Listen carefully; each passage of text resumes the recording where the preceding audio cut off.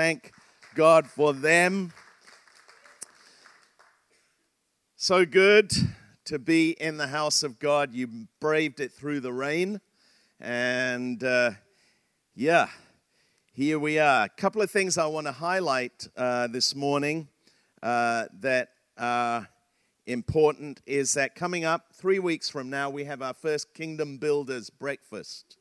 And if you don't know what it is to be a kingdom builder, you can come and talk. Polly Ellman is here. You can come and talk to her at the Connect Zone afterwards. But basically, it's a group of people who have a revelation that God, that we can resource the kingdom of God through our finance. And we have, over the years, had many, many people that have become a part of that group. It's very accessible. It's what we give over and above our normal tithes or offerings. It goes towards our Vision 2020 initiatives. If you want to find out about that, you can find out about it in this brochure here. It gives you the information on the card on the inside, but also come and talk to Polly Ellman, and she can fill you in and give you some information on that. Her husband, Michael, is in Wisconsin, in Milwaukee.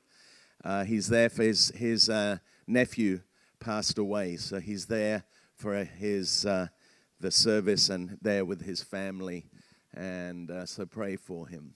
I met a couple here from Green Bay, Wisconsin, pastors who pastor in that area, and Michael sent me a photograph today of the river in Milwaukee, frozen solid, and aren't you glad we live in California? So anyway, that's coming up. Kingdom Builders 3 weeks. That breakfast is a great time. We encourage, inspire one another. And we'd love you to be a part of that. And, of course, our evening service tonight, we have a 6 p.m. service tonight. We're talking about relationships. How many people believe relationships are important? And so we have our Relationships Plus night, and we're talking today about dating, marriage, and sex in that order. What does the Bible say? The Bible doesn't say sex, dating, then marriage, or dating, sex, and marriage. The Bible order is dating, marriage, sex. So it's going to be a great evening, and we've got a couple of the great people in our church going to be sharing in that as well. And then coming up Sunday night, we've got Daniel Patterson, who's speaking on 7 principles of personal recovery. It's going to be really good. Every one of us is recovering in some area of our lives. And I know he's got some great keys. It's going to be awesome. That's on a Sunday night coming up. All right, we've been speaking about the kingdom of God. And our theme for this year is...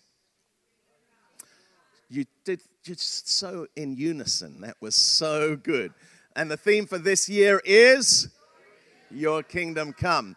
Okay, so what we're going to do is we're going to start by reading the Lord's Prayer, which is really the disciples' prayer. It was the prayer that Jesus told his disciples, pray like this when they asked him, how should we pray? So let's read this together. Are you ready? Going up on the screens, we're going to do it in the New King James Version because that's the version that Jesus used. And I know that some of you use other translations, but we want to get you aligned into the perfect will of God. So here we go. Are you ready? Our Father in heaven, hallowed be your name. Your kingdom come, your will be done on earth as it is in heaven. Give us this day our daily bread, and forgive us our debts as we forgive our debtors. And do not lead us into temptation, but deliver us from the evil one. For yours is the kingdom and the power and the glory forever. Amen. Amen. I've been talking about 3 of the foundational principles of the kingdom of God. Number 1, dominion. Number 2, authority. And number 3, power. Jesus came to establish his dominion. Jesus came to establish his rule here on earth. And he did that through the authority that he exercised under the authority of his heavenly Father. And he exercised that authority and demonstrated it through kingdom power. Wherever Jesus went, whatever sphere of life it was in, he demonstrated that sovereignty. He demonstrated that dominion. The disciples were amazed because not only did Jesus heal the sick, not only did Jesus raise the dead, not only did Jesus cast out demons and exercise his authority over Satan and all of his kingdom, but Jesus was also able to speak to the storm and calm the wind and the waves. Jesus demonstrated his dominion over every single sphere of life. That's good news for you and me today, because it means Jesus, who's the same yesterday, today, and forever, can exercise that dominion in every single sphere of our lives. And today I want to talk about how that applies to you and me personally in our own lives. And so today I want to speak about specifically the kingdom of God is within you. The kingdom of God is within me. The kingdom of God is within us. Jesus went about preaching and teaching the kingdom. And the interesting thing is that when Jesus stood before Pilate, Jesus was taken before Pilate to be sentenced and sent to the cross. Pilate was bemused. Pilate could not understand how, if Jesus was the king of the Jews, if Jesus was a king, why was it that he was not wielding kingly authority and power? And Jesus responded to him this way. Jesus said to him, "My kingdom is not an earthly kingdom. If it were, my followers would fight to keep me from being handed over to the Jewish leaders. But my kingdom is not of this world."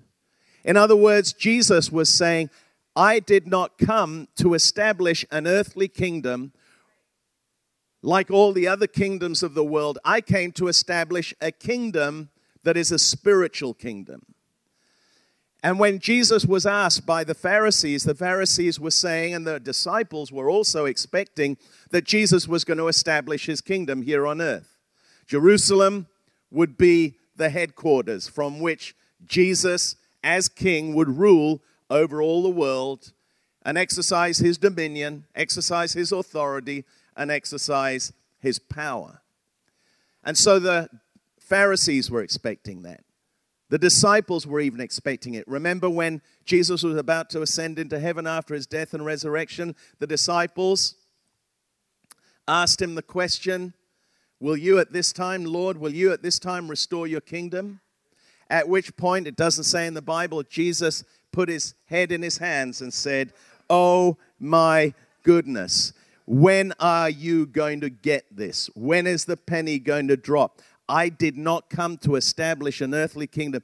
I came to establish a spiritual kingdom that is way more powerful, that is way more significant, and is way more eternal than any temporal kingdom." When Jesus was asked by the Pharisees, he said in Luke 17, he answered, and when they asked when the kingdom of God would come, he answered them and said, the kingdom of God does not come with observation. In other words, that means the kingdom of God is not going to come with a lot of visible signs or that will indicate that I am setting up an earthly rule. He said, the kingdom of God, nor will they say, see here or see there, for indeed, the kingdom of God is within you. The good news is today, if you know Jesus, the kingdom of God is within you. Now, the Greek word for within there is the Greek word entos, E-N-T-O-S, which literally means within, among, inside.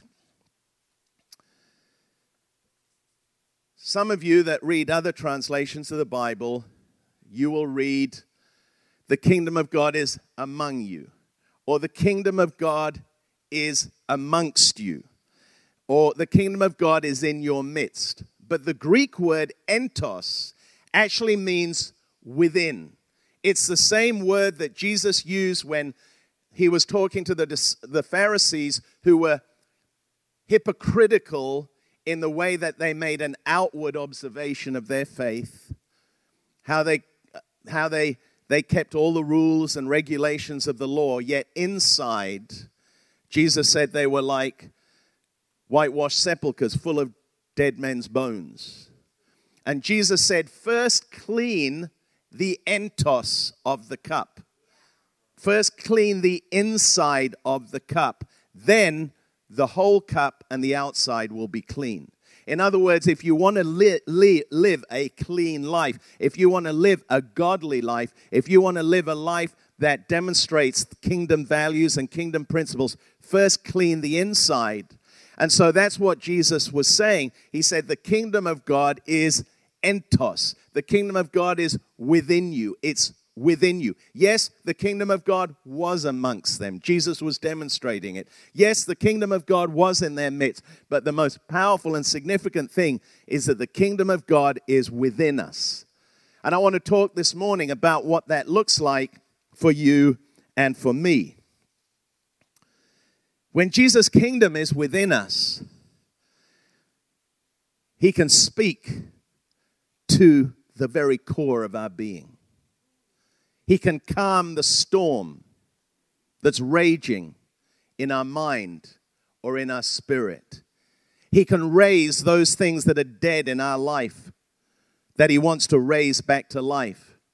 Maybe it's the dream that you once had. Maybe it's a relationship. Maybe it's some aspect of your life that has been dormant and that, in a sense, needs to be raised back to life again. When Jesus dwells and lives on the inside of us, he can still the voice of doubt and fear. He can cause hope and faith to rise within us. Why? Because the kingdom of God is within me. It's there.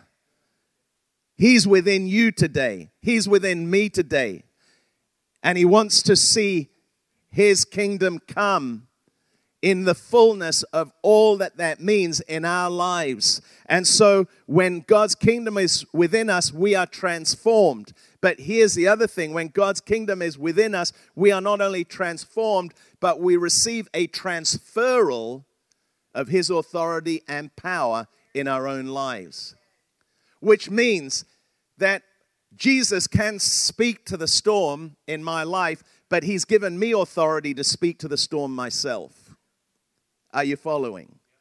And he wants me and he wants you to use the authority that he's given to us, that dominion, that authority, and that power that he's transferred to us. He wants us to use that in our own personal lives so that his kingdom can come in us and we can see his kingdom come through us.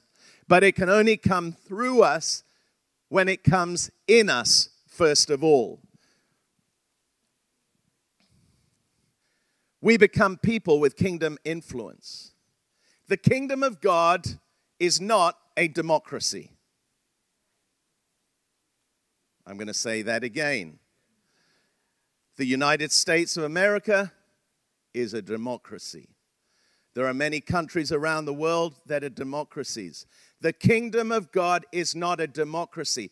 The word democracy comes from the Greek, meaning the majority or the rule of the people.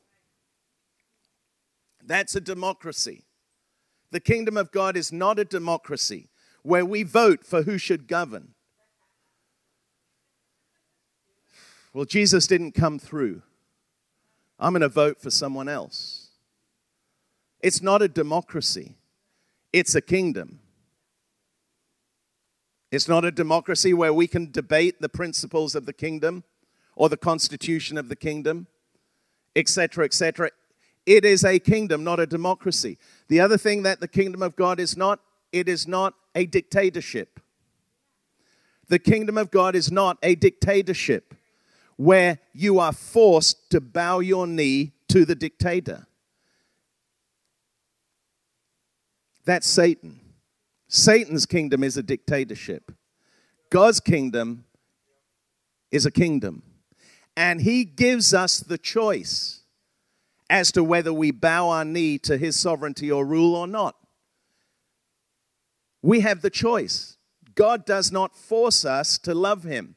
Why did God give Adam a free will? They messed it all up. If only Adam and Eve didn't have the choice to sin, we would not be in the pickle and the mess that we're in now. But God gave them a choice because he didn't want a creation who were basically subjects of a dictatorship. He wanted to give us free choice.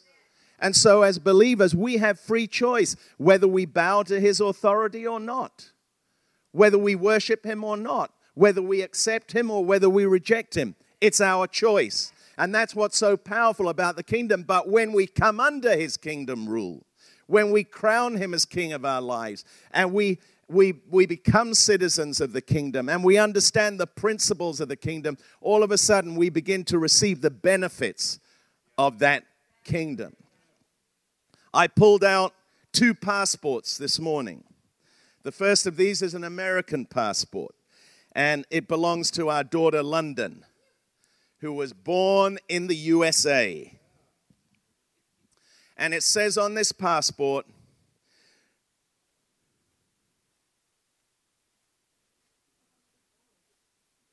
we, the people of the United States, in order to form a more perfect union, establish justice, ensure domestic tranquility, provide for the common defense, promote the general welfare, and secure the blessings of liberty to ourselves and our posterity, do ordain and establish this Constitution for the United States of America.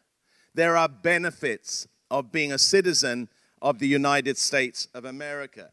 It also says here, the Secretary of State of the United States of America hereby requests all whom it may concern to permit the citizen national of the United States named herein to pass without delay or hindrance, and in case of need to give all lawful aid and protection.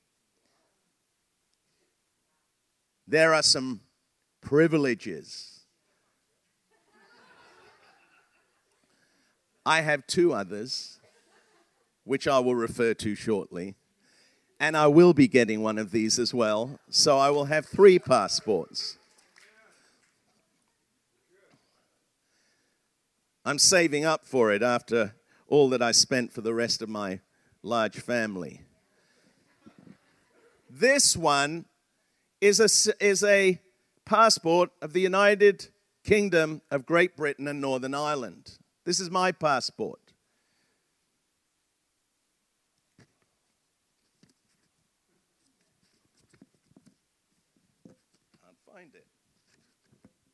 It says, Her Britannic Majesty's Secretary of State requests and requires in the name of Her Majesty all those whom it may concern to allow the bearer to pass freely without let or hindrance, and to afford the bearer such assistance and protection as may be necessary.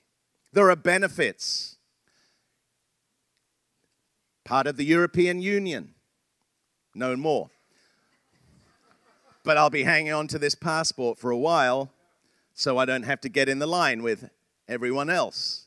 There are benefits of having this passport. The Australian passport says on the inside of it, this is a valuable document. Keep it safe at all times.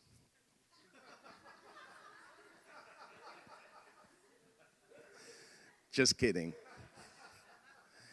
No, it actually says pretty much the same as those 2 passports. In other words, when you're a citizen, there are benefits of that. And Paul, the Apostle Paul, said to the church in Ephesus, he said, I pray for you that you might know the riches of the inheritance that are yours in Christ, that you might know the benefits that are yours as citizens of the kingdom of God. And how do we know? How do we find treasure? How do you find treasure? You search for it. You dig for it. That's why it's so important that we know what this book says.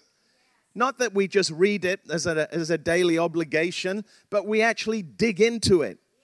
Di said she saw something in the Bible that she'd never seen before.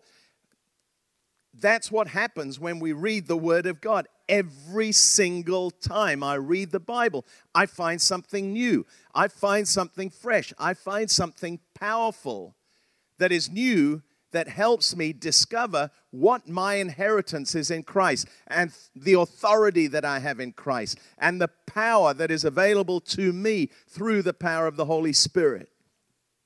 We dig to find that treasure. But here's the thing.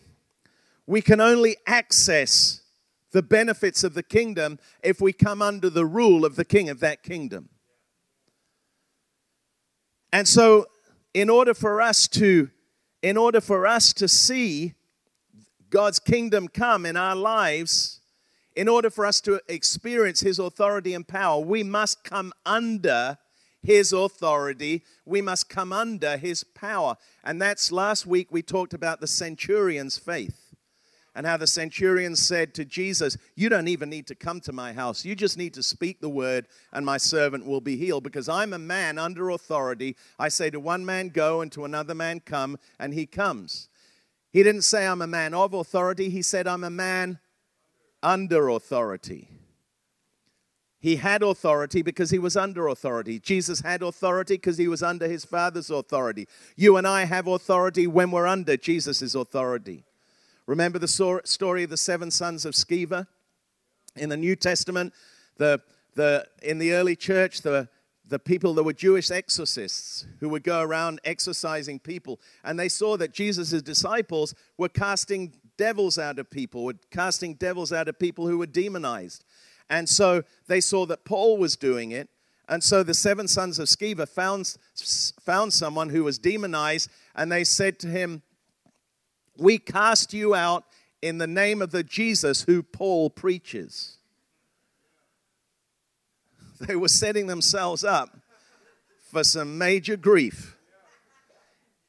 And the demon turned and said to them, Paul I know, Jesus I know, Paul I know, but who are you?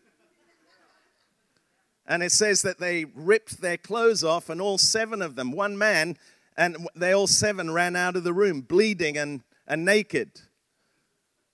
They had no authority because they were not under authority. Hey, if we don't want the enemy to say to us, hey, Jesus I know, Paul I know, but who are you? We're wise to come under Jesus' authority. Because the level to which I come under Jesus' authority is the level of the authority that I know and I experience in my life. Are you with me? So, when we pray, this is a dangerous prayer. Your kingdom come, your will be done. Because I'm asking Jesus' kingdom to come in my life. And when we pray that prayer, it should be your kingdom come first in my life, then in my family, then in my community, then in my world. Let your kingdom come. The word to submit is not a popular word in today's world. We don't like to submit.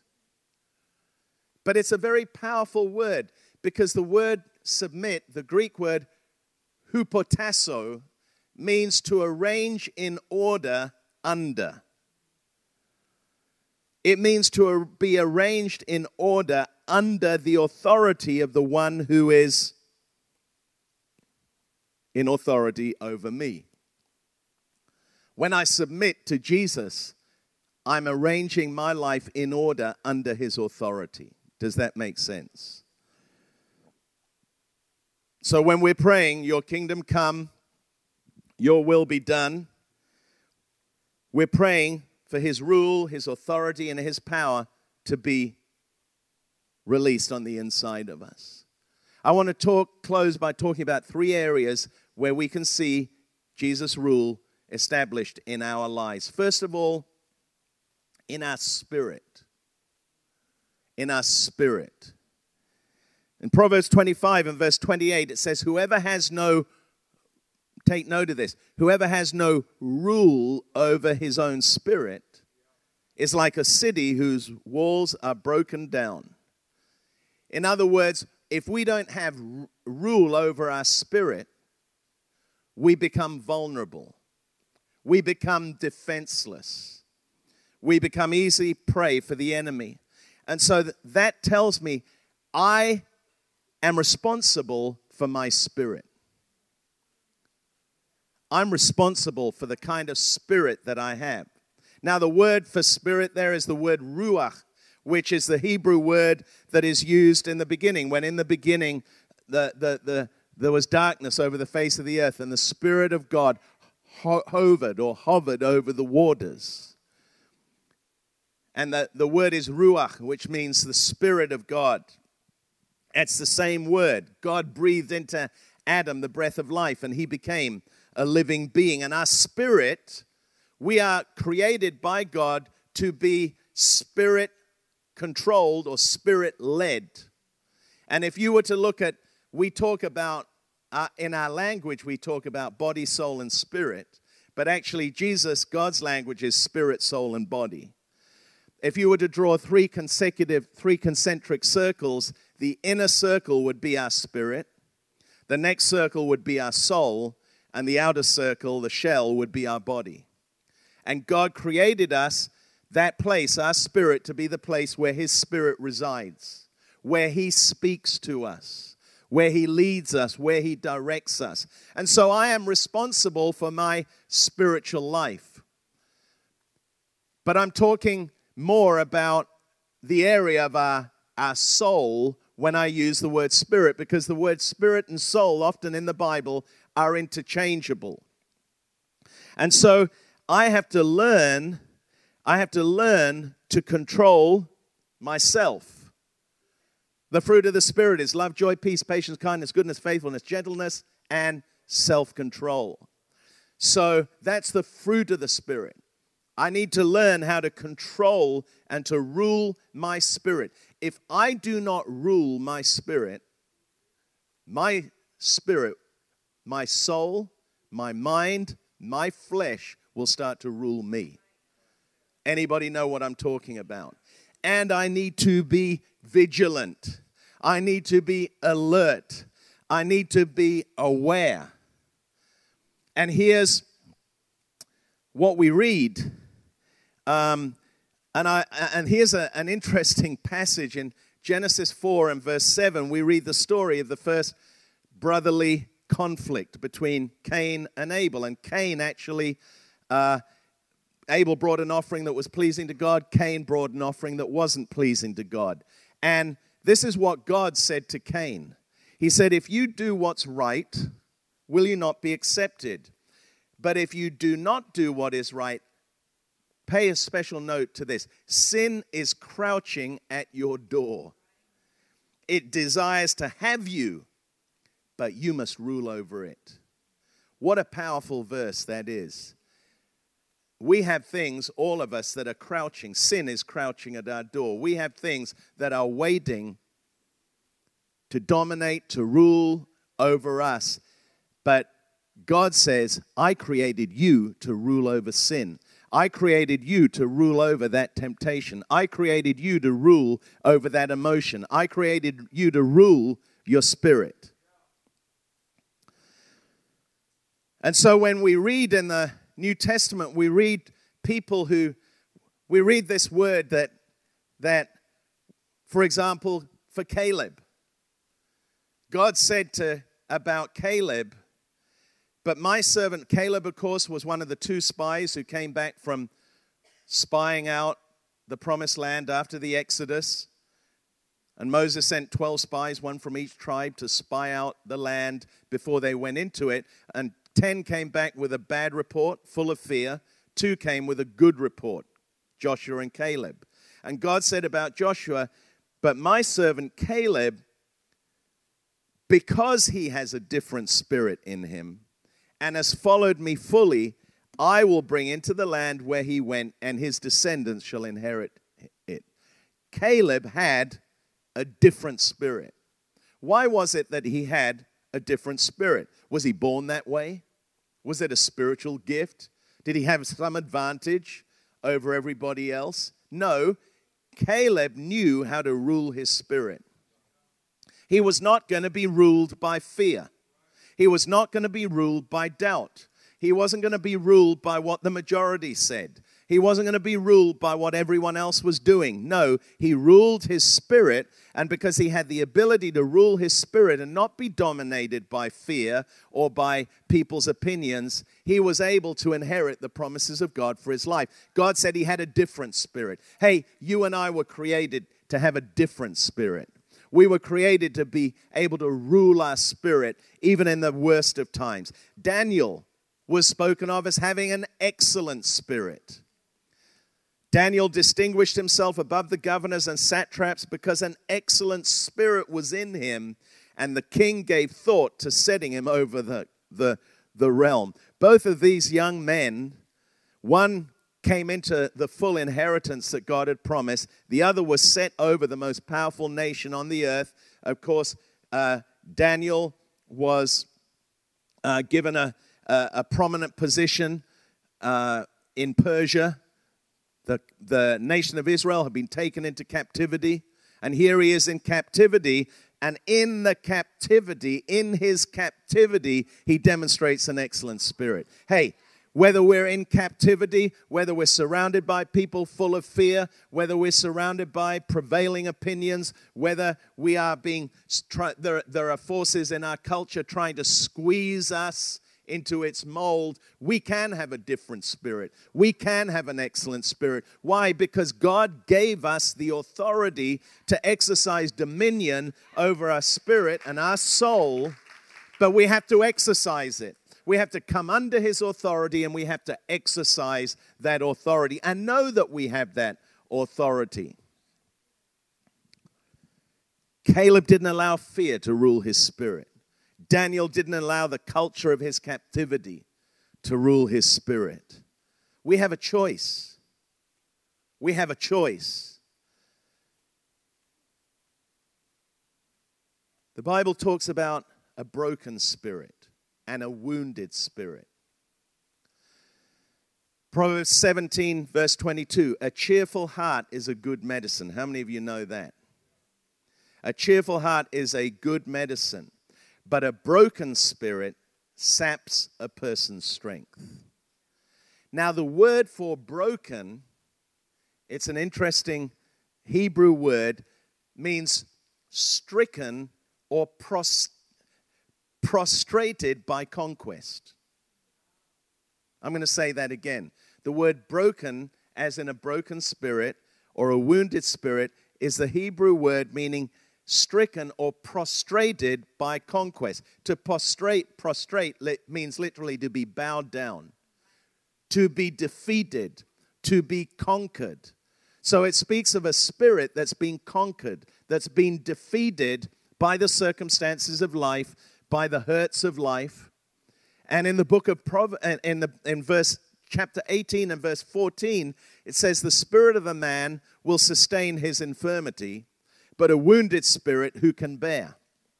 A broken or a prostrated spirit who can bear. Got nothing to do with your prostate, by the way. A prostrated spirit. Prostrated by conquest. So here's the interesting thing. The spirit of a man can put up with sickness and infirmity. But a wounded or a broken or a conquered or a defeated or a prostrated, and to prostrate means you literally surrender. It doesn't just mean beaten down or afflicted. It means you surrender. I'm done. Don't ever let yourself say, I'm done. That's it. I just give up. I'm not. No. Get some fight there. Know that you have the dominion. You were given that dominion. You were given that authority. You were given that power.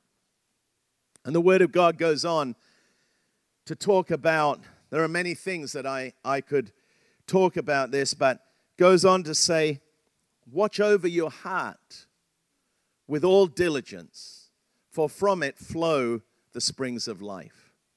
Don't ever allow yourself to have a wounded spirit. Don't ever allow yourself to have a cluttered spirit. Anyone have a closet that's cluttered? Full of clutter. Stuff you don't need. Shirts and clothes that belong to a previous era. You don't need them anymore. They're just cluttering up your life. I used to wear suits in Australia. When I preached, I'd wear a suit, sometimes a suit and tie, and don't need them in California. I went home one day and Di had given away like 7 of my suits without even asking me. Like, Hugo Boss, Versace, you name it. Like, who else? Paul Smith. I had some Paul Smith suits, really nice suits. Gave them away. She just said, you don't need that clutter in your life. They belong to a past era. So now I'm thankful to her for uncluttering my life. We don't need those things, just like we hold on to things from the past that clutter our spirit. Let them go. Don't let them rule over you. Don't let them dominate your life or dominate the way that you think. I'm going to get the worship team to come.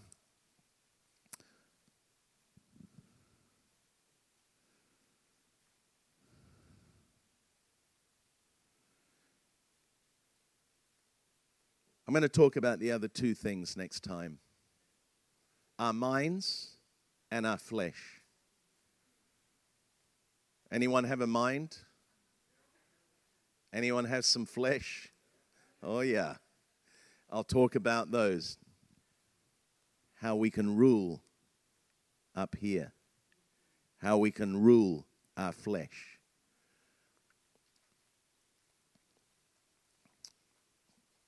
God wants you to rule and reign in life through Christ Jesus. He has given us the authority.